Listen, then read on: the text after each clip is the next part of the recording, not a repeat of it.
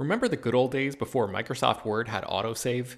You'd type up some important document and then your computer would freeze and you'd lose hours of work just because you forgot to hit save? Well, that's what it's like going online without ExpressVPN. Every time you're connected to an unencrypted network, whether it's in an airport, a hotel, a cafe, or anywhere, your online data is not secure. Any person on that same network who knows what they're doing can gain access to your personal data. Bank logins, credit card details, passwords, all the stuff you don't want people seeing. Unfortunately, hacking has become much easier than it used to be. People don't even have to be exceptionally skilled to do it, and there's a lot of money to be made by selling your information on the dark web.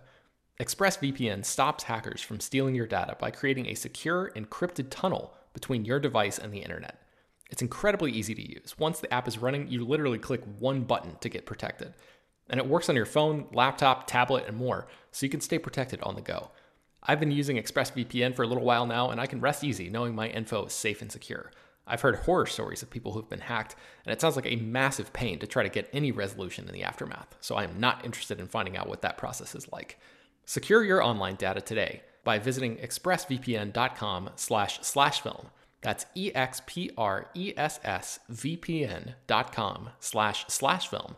And you can get an extra 3 months free. expressvpn.com//film. Baseball fans, BetMGM is giving you the chance to win a prize every day during the baseball season. Step into the batter's box for BetMGM Swing for the Fences free-to-play game. Pick any area of the strike zone and take your best swing. If you get a single, double, triple, or home run, you'll receive a prize. Smash a home run to collect a bonus bet on us. Just log into your BetMGM Sports account to get started. Then visit your promotions section to access the Swing for the Fences free-to-play game. You'll score a prize if you hit a single, double, triple, or home run. There's nothing more exciting than going yard, so swing for the fences with the king of sportsbooks. BetMGM and GameSense remind you to play responsibly. Must be 21 plus and present in Ohio. Subject to eligibility requirements. Rewards vary depending on the market and expire 24 hours from issuance. Gambling problem? Call 1-800-GAMBLER. In partnership with MGM Northfield Park.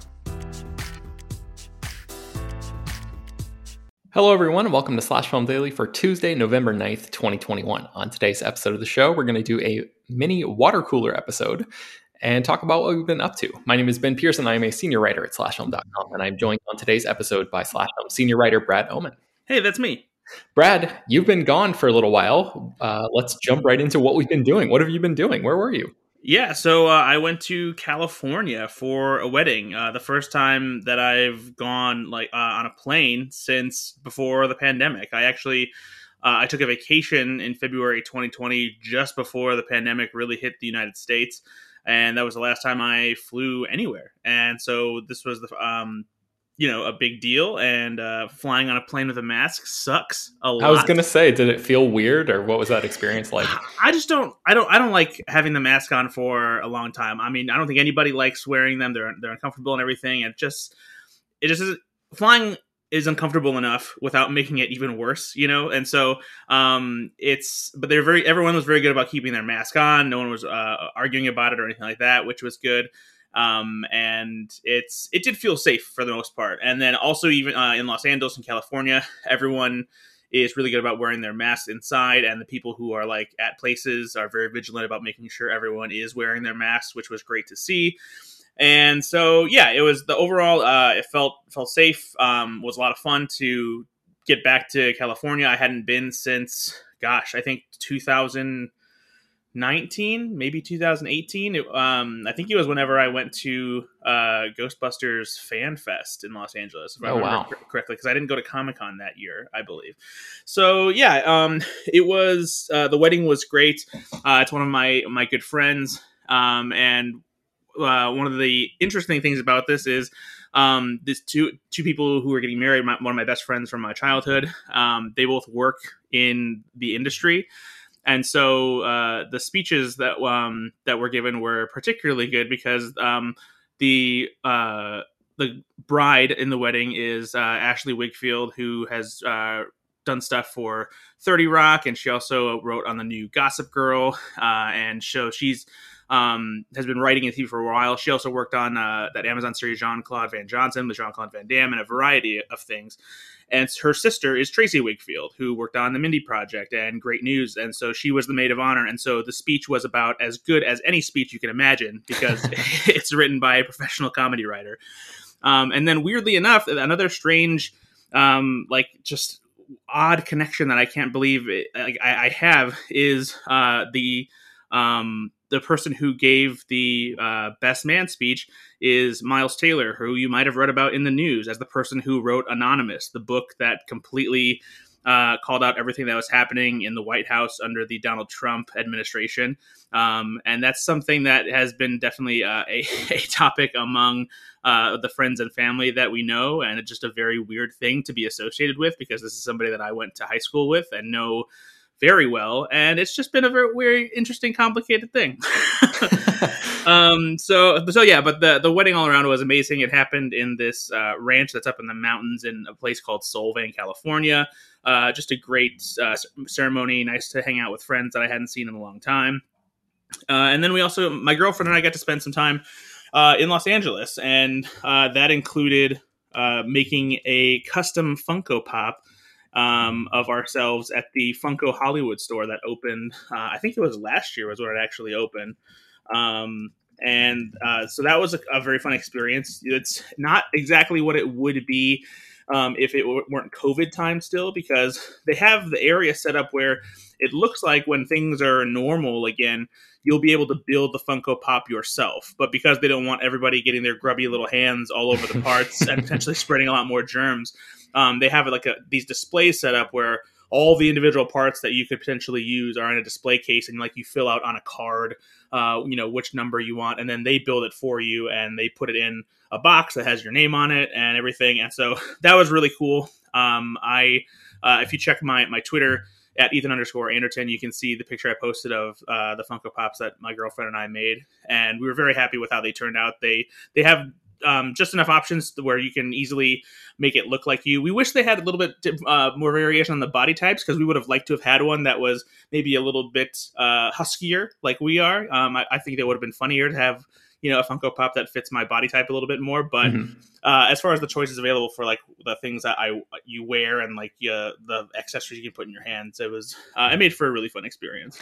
So the question then, Brad, is do you take it out of the box and display it in your home that way, or do you leave it in the box and just put it on a shelf, or what? That's what I've been thinking. I think that I don't know. I think that in this case, it looks cool to have in the box because my name's on the box and everything. Because normally pretty much all of the Funko Pops that I have, and I have a pretty good amount, I do open them because that's just who I am. I don't need to keep them in the box. I like seeing them out of the packaging and everything. But this one, I don't know. It's it's a cool thing because it's me in a Funko Pop box, and it makes it feel like it's a little bit more official, I guess. So, and you can have they have little pets that you can have too. And so I have a little Funko Pop of my cat. That's awesome. That is in the box with me. So yeah, I'm not sure. I've still yet to figure that out, but the experience was very cool. We also we drove around. I met a friend up in Pasadena, and I realized that there were a few houses up there, famous houses from movies that I had never gone out of my way to see. So we drove around and saw a couple of those, like the Father of the Bride house, the Michael Myers house, and Doc Brown's house from 1955. I was going to say, yeah, there's some Back to the Future stuff up in that area that I visited when I was living over there. So it was weird though, when we got to the house, which is called the Gamble House, there was some kind of outdoor event that was going on because there were people sitting in chairs and they had these light up headphones on. But we're getting there right at the end of it, so we didn't really see what was going on. But they were doing something on the steps of the house so I don't really know if it was some kind of listening party or an outdoor play or something like that. Huh. So yeah, it was really weird. Yeah, it's a really cool place though. If you're in the LA area or visiting or whatever, I would definitely recommend making the trek over there because it's not too far from the center of the hustle and bustle of LA, but it feels like a whole nother world. And it's just really cool to see that house, which looks almost identical to how it looked in the mid 80s or whatever. Yeah. Unlike the area where the Michael Myers house is, which is weird. Where it's at looks nothing anymore like it did back in the late 1970s, because like it's on a like a three-way corner, and everything around it is like developed areas with like restaurants and bars and shops and stuff like that. And so it's so strange to see the house in the location that it is. Yeah. So you also started a podcast recently? I did. I figured there weren't enough podcasts out there, and I really, really wanted to sweeten the pool out there so people had something to listen to. For those who probably know by following the website, I am a huge Saturday Night Live fan. I review every new episode on Slashfilm, although I didn't review this past weekend's episode because I just didn't have the time to, because of the wedding we just talked about. However, I love Saturday Night Live so much, and I have a couple of my good friends who are just as diehard about Saturday Night Live as I am, and we always talk about the sketches, which ones we loved, which ones we hated after new episodes, always have text chains, conversations in person. And I just thought it would be great to, do this as a podcast, because I like reviewing it. I like talking about it. And I think a lot of people don't necessarily think about SNL beyond just thinking, oh, that was a funny sketch or anything like that. But there's a lot of interesting things to talk about when it comes to the show, because of how unique its production is, being made over just a single week. That means written, and the sets and the costumes are all created just for that week, and all the sketches that they do. And for all the people that say, Saturday Night Live isn't funny anymore, it's just because people remember all of the best sketches from the seasons that they watched when they were growing up. But Saturday Night Live has always been a mixed bag of something that works and doesn't, and that's what makes it so fascinating to watch. And so I wanted to do a podcast that really talked about that, and dedicated time to each new episode. And so we started not at the very beginning of the season, but just because I hadn't thought of it at that point, we started with the Rami Malek episode. So we're a couple episodes in now. We'll be recording the Kieran Culkin episode. Should be online probably by after you hear this at some point. And it's just been a lot of fun. My two friends are very knowledgeable on the series, and it's just nice to sit down and talk to them about it and have conversations with people who are also as passionate about the show as I am. So it's called the 10 to 1 podcast, which is inspired by the 10 to 1 sketch, which is named because it happens at 10 minutes till 1 a.m. And that slot is typically reserved for a sketch that is a little bit odd or off the wall, and not something mainstream that you would see after the monologue or during the more prime hours of the sketch series. It's towards the end, because that's usually when people may start to tune out, and it's where they like to try experimental sketches and their weirdest ideas. And so that's why the podcast is what it's called. It's available on iTunes and Spotify and other podcasting platforms. So feel free to check it out. Well, we've noticed that there's a little bit of trouble searching it so far. I don't know if it's because it's still too young or what have you, but we'll link to it in the show notes for sure. Awesome.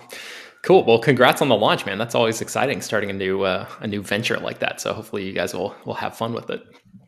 All right. So what have we been watching? I'll go first. I only have two things that I wanted to talk about. The first of which is called The Harder They Fall. Have you heard of this, Brad? This new Western that's on Netflix? Indeed, I have.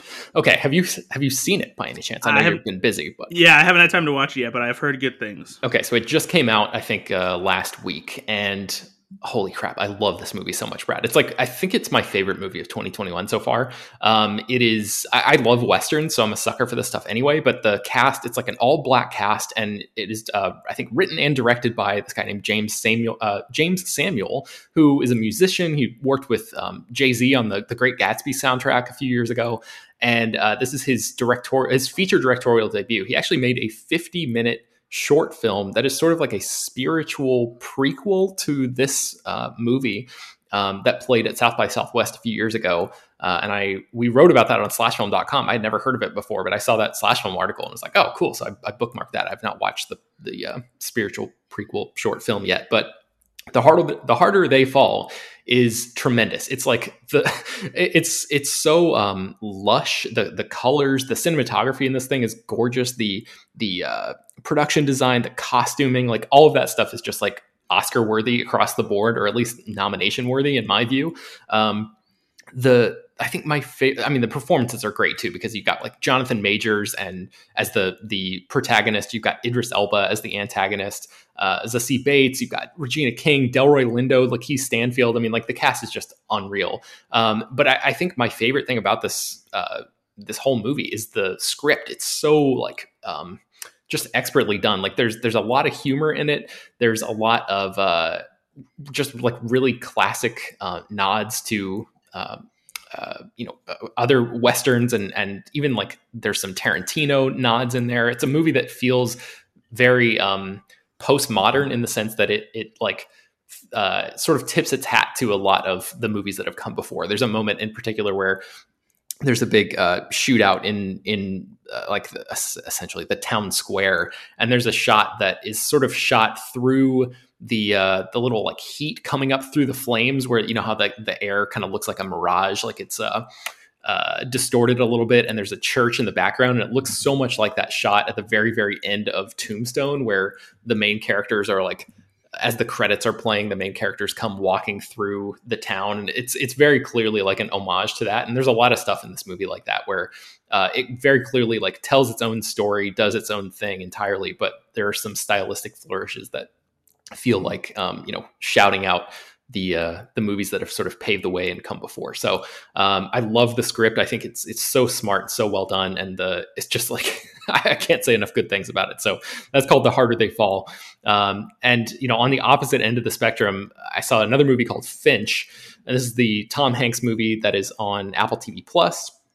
And the script for Finch, I think, is pretty bad. That's really unfortunate because it has a cool concept behind it. So this movie, I think originally was called BIOS, but it got its name changed to Finch, which is the lead character that Tom Hanks plays. And he is essentially the last man on Earth. I think there are some other humans sort of like around the edges of the frame, but you never really see them too much in the movie itself. But Hanks is like basically the last guy on Earth in this sort of post-apocalyptic scenario where a solar flare ripped through the ozone layer. So there are all sorts of extreme weather events happening, and he lives in St. Louis with his dog, who's called Goodyear, and he has built a robot to try to teach this robot to protect and look after this dog when he dies, because he is sick. You find out very early in the movie that he is not long for this world. So it's basically a road trip movie. They realize that they're going to have to leave their home in St. Louis and make a trek across the country. So it's Tom Hanks, a robot, and a dog in an RV just driving across the country. And that's basically the movie. And there's a lot of jokes in this that I just don't think work at all. Caleb Landry Jones did the motion capture performance and the voice of the robot. And, it's a fine performance. It's just what he has to do. There's just not really anything there. This is the kind of movie that I just found myself being so disappointed because the potential is so sky high. I mean, Hanks is always good. And like Miguel Sapochnik, who directed several really, really big Game of Thrones episodes, directed this movie. So there's a lot of talent involved with this project, but it just doesn't ever come together in a way that I found super satisfying. The dog performance is like really great. I mean, it's a super cute movie dog. So if you're looking for that and that alone, I would say watch Finch. If you're a Hanks completist, obviously you'll want to check this out too. But Hanks's performance, it feels kind of in some ways like a reaction to him being like, okay, you all think that I'm the nicest guy in the world, huh? Well, I'll show you. And he's not like a villain or anything in this movie, but he's just sort of a prickly douchebag, like just kind of a jerk who does not treat the rest of the characters, with the exception of the dog, very well in the movie. So he's like constantly yelling at this robot that he's created and just being really short and snippy with it. So it's not exactly like a fun watch. And I don't know, like some of the design stuff in it is good. Some of the cinematography is good. Some of the the iconographic images or whatever that are captured, like it all, there's the pieces were there for this to be a great movie, and I just don't think Finch lived up to its potential. So if you want to check it out, that's streaming on Apple TV Plus right now. But I would say everybody listening to this, please go watch The Harder They Fall, which is on Netflix, and because that's a much, much better movie, even though they're trying to do wildly different things, obviously. But Brad, what have you been watching? I finally finished Friends, my first ever watching of the entire series. It is complete. So what's the final verdict on it? Mostly fun, a very enjoyable show. The cast is what kept the show going strong. They just had such great chemistry between all of them. Chandler and Phoebe and Joey were definitely my favorite throughout the entire series.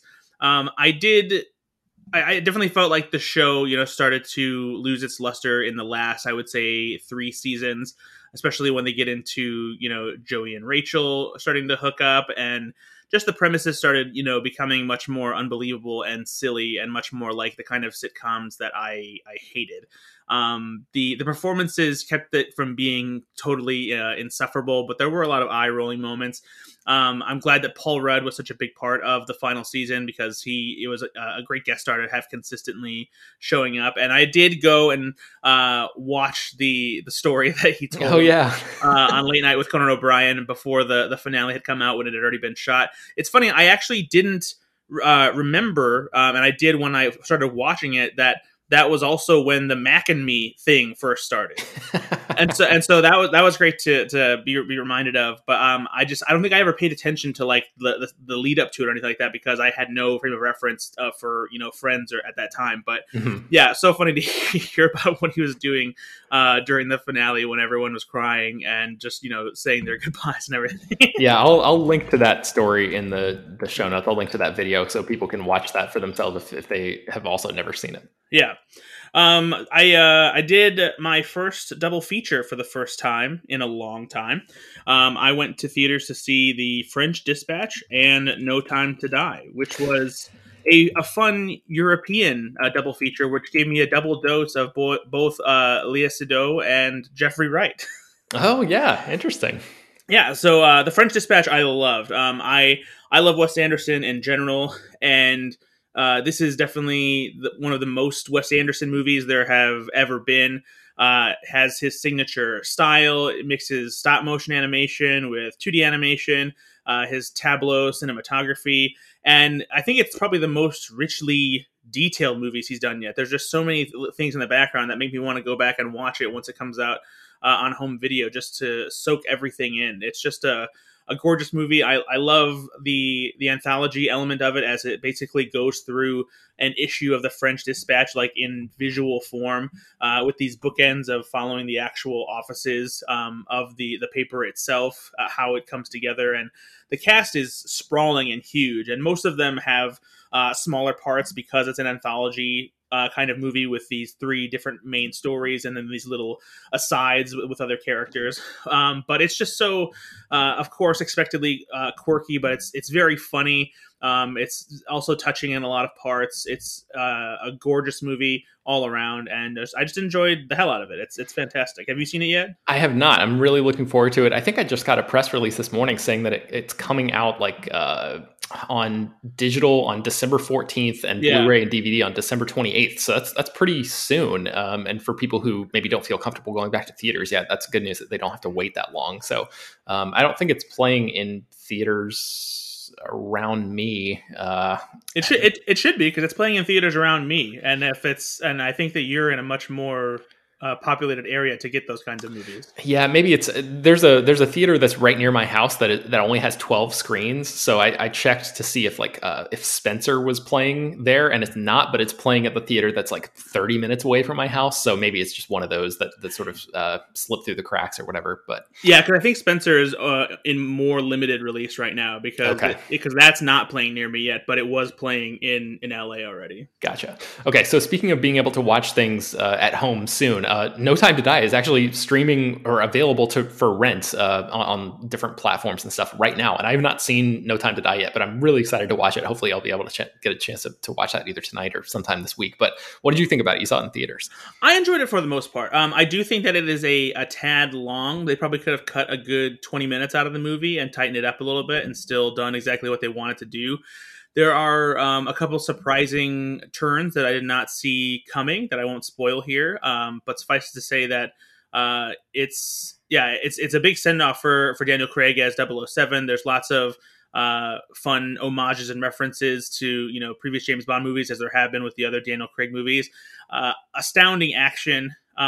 Maybe a little too light on the action though, because they do try to really lean into the more dramatic and emotional elements of James Bond's story, which, you know, it works for this iteration of James Bond because they've made the Daniel Craig era much more grounded, you know, and I have enjoyed that for the most part because, you know, I think that like campy James Bond can be a lot of fun, but this was, you know, a new approach that really tried to take James Bond a little bit more seriously, even though it still had, you know, some cheeky winks and nods here and there. But I do wish that they maybe had a better villain because the character that they have Rami Malek play, it's just, he's just kind of there and whatever, and he makes a lot of stupid decisions as a character, and I don't know. That was the messiest part to me, was the plot itself that comes from what the villain is trying to accomplish, and I feel like it's also held back because it has to link to what happened in Spectre, which was also such a mess. You know, I wish they would have, especially because there's a big time jump in this movie too, and like if you're gonna do that, then like why hold yourself, you know, to so many details from Spectre when you could easily have like made this something that veers away from it. So man, it's tough with Bond villains because like they have to be involved with some sort of plan for world domination on global stakes, right? Because that's like part of the appeal of Bond movies, is watching that character travel to all these different countries within the same movie and like, you know, engage in different action scenes in a bunch of different locations. But it's like, you know, a lot of times if you have a villain with smaller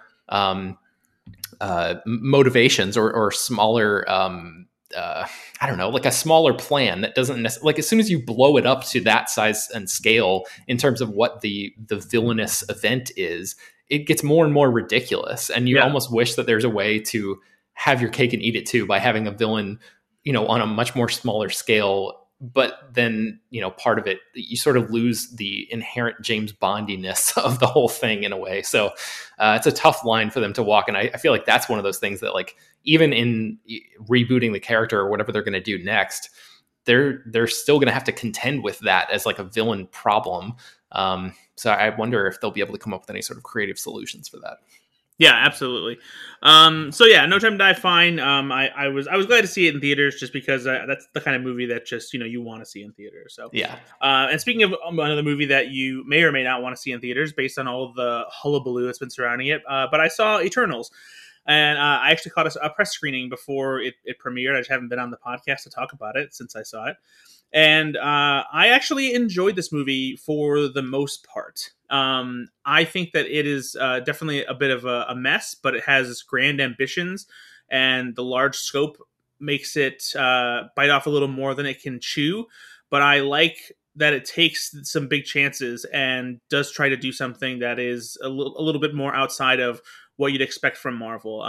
For a movie that is about these cosmic entities who have been around Earth for thousands of years, it has the most humanity of any Marvel movie. The only problem is that it has too many characters that it tries to make you care about, and the ones that you do end up caring about the most, I don't think are the main characters, but they are the supporting characters.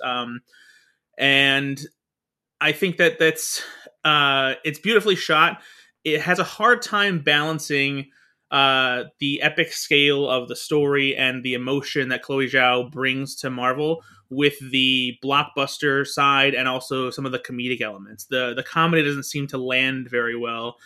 Even some of the stuff, you know, with Kumail doesn't work quite as well as it should, just because it feels a little bit out of place with the tone of the rest of the movie. But even besides that, Kumail Nanjiani is still one of the best parts of the movie, as is Barry Keoghan.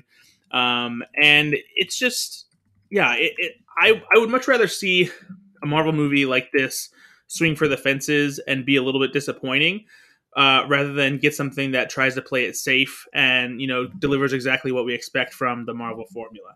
Yeah, definitely. You know, it's, I think that there's been a lot of venom being thrown at this movie unnecessarily. I think people are making a lot of assumptions about it because it's coming from a director like Chloe Zhao, and there's just people being unnecessarily nasty to it and relying way too much on Rotten Tomatoes, you know, as an aggregator of critic scores. And people just need to see it for themselves and just, you know, accept the movie for what it is rather than what they think it should be.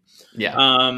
So yeah, I think Eternals is worth seeing. I enjoyed it for the most part, even though I didn't love it, and I think that it has some glaring flaws, but still worth seeing. You got to see it for yourself, I think. Cool. Yeah, I look forward to checking that one out. What else have you been watching? I watched Police Story for the first time ever. I had been wanting to kind of dig into some of Jackie Chan's older movies. When I was younger, I started getting into Jackie Chan like a lot of people did because of Rush Hour, and so I've seen stuff like Rumble in the Bronx and Jackie Chan's First Strike. But I haven't seen a lot of his older stuff, and I've obviously Police Story being in the Criterion Collection and being one of his most revered movies. It was on HBO Max, and I decided to finally watch it. And man, I don't understand why American action movies don't follow in the footsteps of people like Jackie Chan or like Iko Uwais and like what they're doing with The Raid and martial arts and things like that, because it makes the action so much more satisfying than doing something that's assisted by digital effects and big blockbuster special effects wizardry, just all that stuff, like these incredible stunt work and hand-to-hand combat, and it's just so impressive and it's wild to see. And I do think that Police Story is a little bit difficult to watch at times because it feels a little bit dated, has very cheesy Hong Kong elements of crime movies, and the damsel in distress, as it were, is one of those things where the woman is constantly going over dramatic screaming and reacting and everything.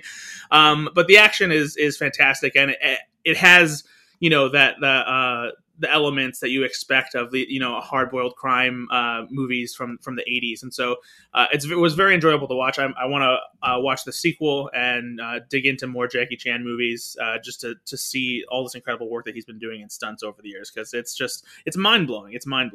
Yeah, I'm really curious to know what you think about the sequel when you watch that, because I remember being like not quite as impressed with the story part of it, but like maybe more impressed with the action in the sequel. It's a tough thing to like put those two movies up next to each other and pick which one is the best, because they're both so, like you said, they're just so different from anything that we're seeing now that like they're both wildly impressive, in comparison. So, yeah. I love too that there's one stunt in particular in Police Story that they were like, okay, this is a big deal that like we did this, that they play it like 3 or 4 times yes. in a row. Like, look at how great this is. Yeah. Yeah, it's awesome.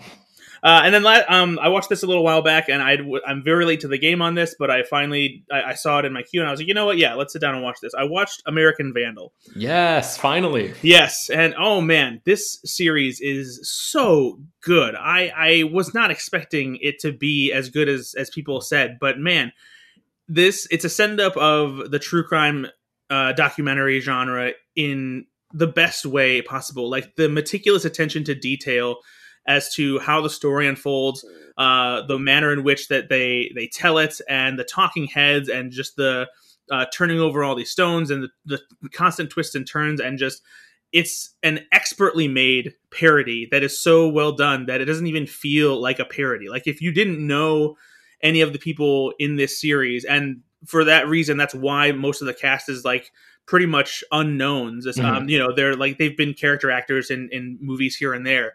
But it makes it feel incredibly real. And then so much comedy just comes from how serious it's played when it is, a documentary being made by students about a bunch of dicks being spray painted on cars, and just the process of them like going through and trying to figure out who did it, and all the like the clues that they find, and uncovering different details and the twists and turns. It is just so damn good. I could not believe how impressive this series was, and I loved every single minute of it. So how far did you get into it? Did you watch both seasons? I haven't watched the second season yet, and I remember hearing that the second season wasn't as good as the first season. Is that true? Yeah, that's true. But I think it's just because the first season is so good that like it would be tough for any show to really live up to it. But man, that first season, even if you just stop now, I'm really glad that you watched it, because like it's been several years since I've seen it now, but I just remember there being like you said, everything is pitch perfect about it, but also like there's a profound depth to the show that I was not expecting in the end, with like some of the revelations and like conclusions that the show draws. That I found myself really, really impressed by the sort of deeper, the show's ability to go deeper than just the surface gimmick. It has something to say beyond just being a parody of true crime documentaries. Like it actually has a message in it, about like how we perceive people, especially, in a high school setting, and, what effects those perceptions can have on our future. And a lot of, it has a very interesting things to say that I definitely wasn't expecting. Yeah, so that's American Vandal. It's streaming on Netflix, and it gets a big recommendation from all of us here. So, all right, let's go into what we've been eating. Brad, you're the only person who really goes hard in this category, and it looks like you're not going to disappoint us today. So, what have you been eating recently? It's true, and I'll be as quick as possible with these, so we don't waste a lot of time for the people who don't care. Of course, you can just turn it off too, so whatever. But I tried a new Snickers bar. It's a cinnamon bun flavored Snickers. This is exclusively available at Walmart right now. You can find it around the registers area. And this was okay. I was hoping for something better because I like cinnamon rolls, especially when it comes to the cream cheese frosting that typically comes with them. But the flavor that they have to represent cinnamon bun in this bar, I don't think mixes very well with the Snickers flavor, because it's a cinnamon bun flavored nougat essentially that is with the traditional peanuts and caramel and chocolate. And I feel like this would have fared better with a different candy bar, maybe like a Twix or something like that, because I just don't think the cinnamon flavor meshes well with the Snickers. So a little bit disappointing. Wasn't terrible, but it's not something that I would go out of my way to get again. If I saw it at the registers. All right, this next thing sounds repulsive to me. Really? Yes. Okay. So this the next thing I tried is a Reese's Potato Chips Big Cup. So everyone knows Reese's Peanut Butter Cups, but they also have like the bigger cups that are just larger in size, have a lot more peanut butter inside them. And lately they've been trying changing up the fillings in them. Earlier this year, they did a big cup with pretzel pieces inside of it, which was actually really good. A nice mix of salty and sweet with the chocolate and peanut butter. And then this one finally arrived. It's with potato chips in it. It's like crunched up pieces of potato chips mixed in with the peanut butter inside the chocolate cup itself. Oh, okay. I misunderstood. I thought this was potato chips that were flavored like Reese's Big Cup. No. Okay. So this is no longer repulsive to me. Yeah, so it's potato chip pieces crunched up inside of a Reese's Big Cup. However, I will say that this wasn't quite as good as I was hoping, because I was expecting something similar to the Pretzels Big Cup that had a nice savory and sweet flavor. But the potato chip flavor really doesn't come through. It's mostly just a texture thing that adds crunch to it. But I think that both the crunch and the flavor that comes from the Pretzels Big Cup is a lot better. So I didn't hate the potato chips Big Cup, but again, I would get a different Reese's Peanut Butter Cup, probably any day of the week, instead of trying the potato chips one again. Gotcha. So yeah, that's been popping up like around Dollar Tree and Walgreens and stuff like that. So you can keep an eye out for that. Also in the Reese's Peanut Butter Cup category, it's the holiday season and all the Christmas candies coming out now. And Reese's has a new peanut brittle flavored peanut butter cup, both in the big cup style and the miniatures that you usually, get as stocking stuffers and whatnot.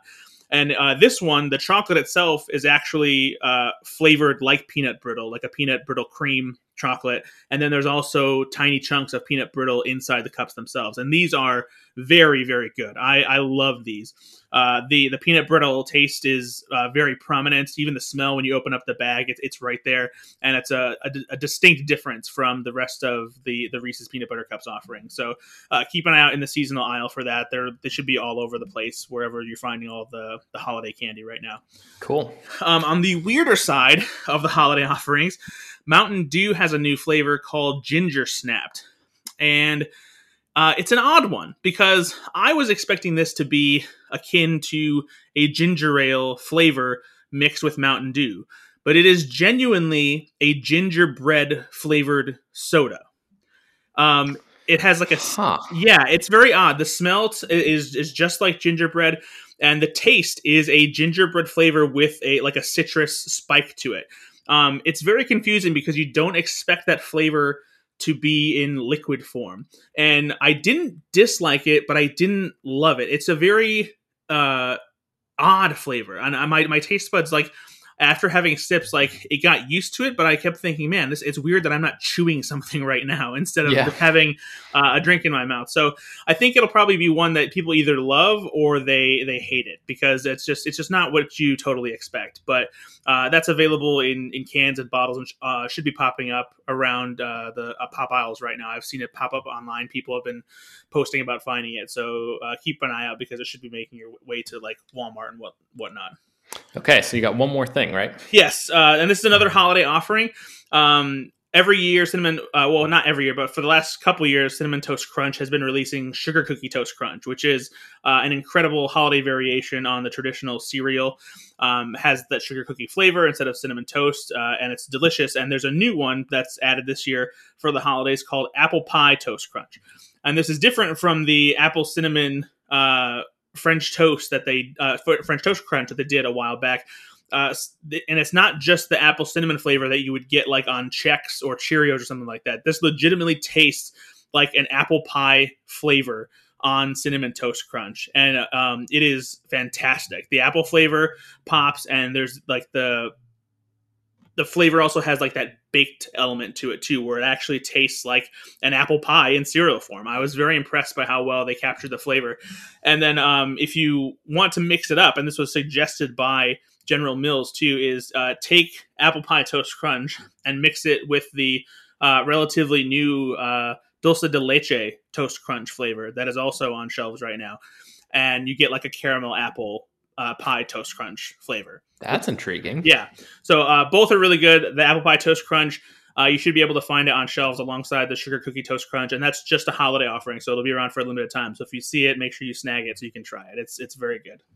Excellent. All right. Well, I think that's going to bring us to the end of today's episode of Slash Film Daily. You can find more about some of the stories that we mentioned on today's show at slashfilm.com, and linked inside the show notes of this episode. Slash Film Daily is published every weekday, bringing you the most exciting news from the world of movies and TV, as well as deeper dives into the great features you can find on the site. You can subscribe to the show on Apple, Google, Overcast, Spotify, all of the popular podcast apps, and send your feedback, questions, comments, concerns, and mailbag topics to us at peter@slashfilm.com. Make sure to leave your name and general geographic location in case we mention your email on the air. Don't forget to rate and review the show on Apple Podcasts. Tell your friends, spread the word. Thank you all for listening, and we will talk to you tomorrow.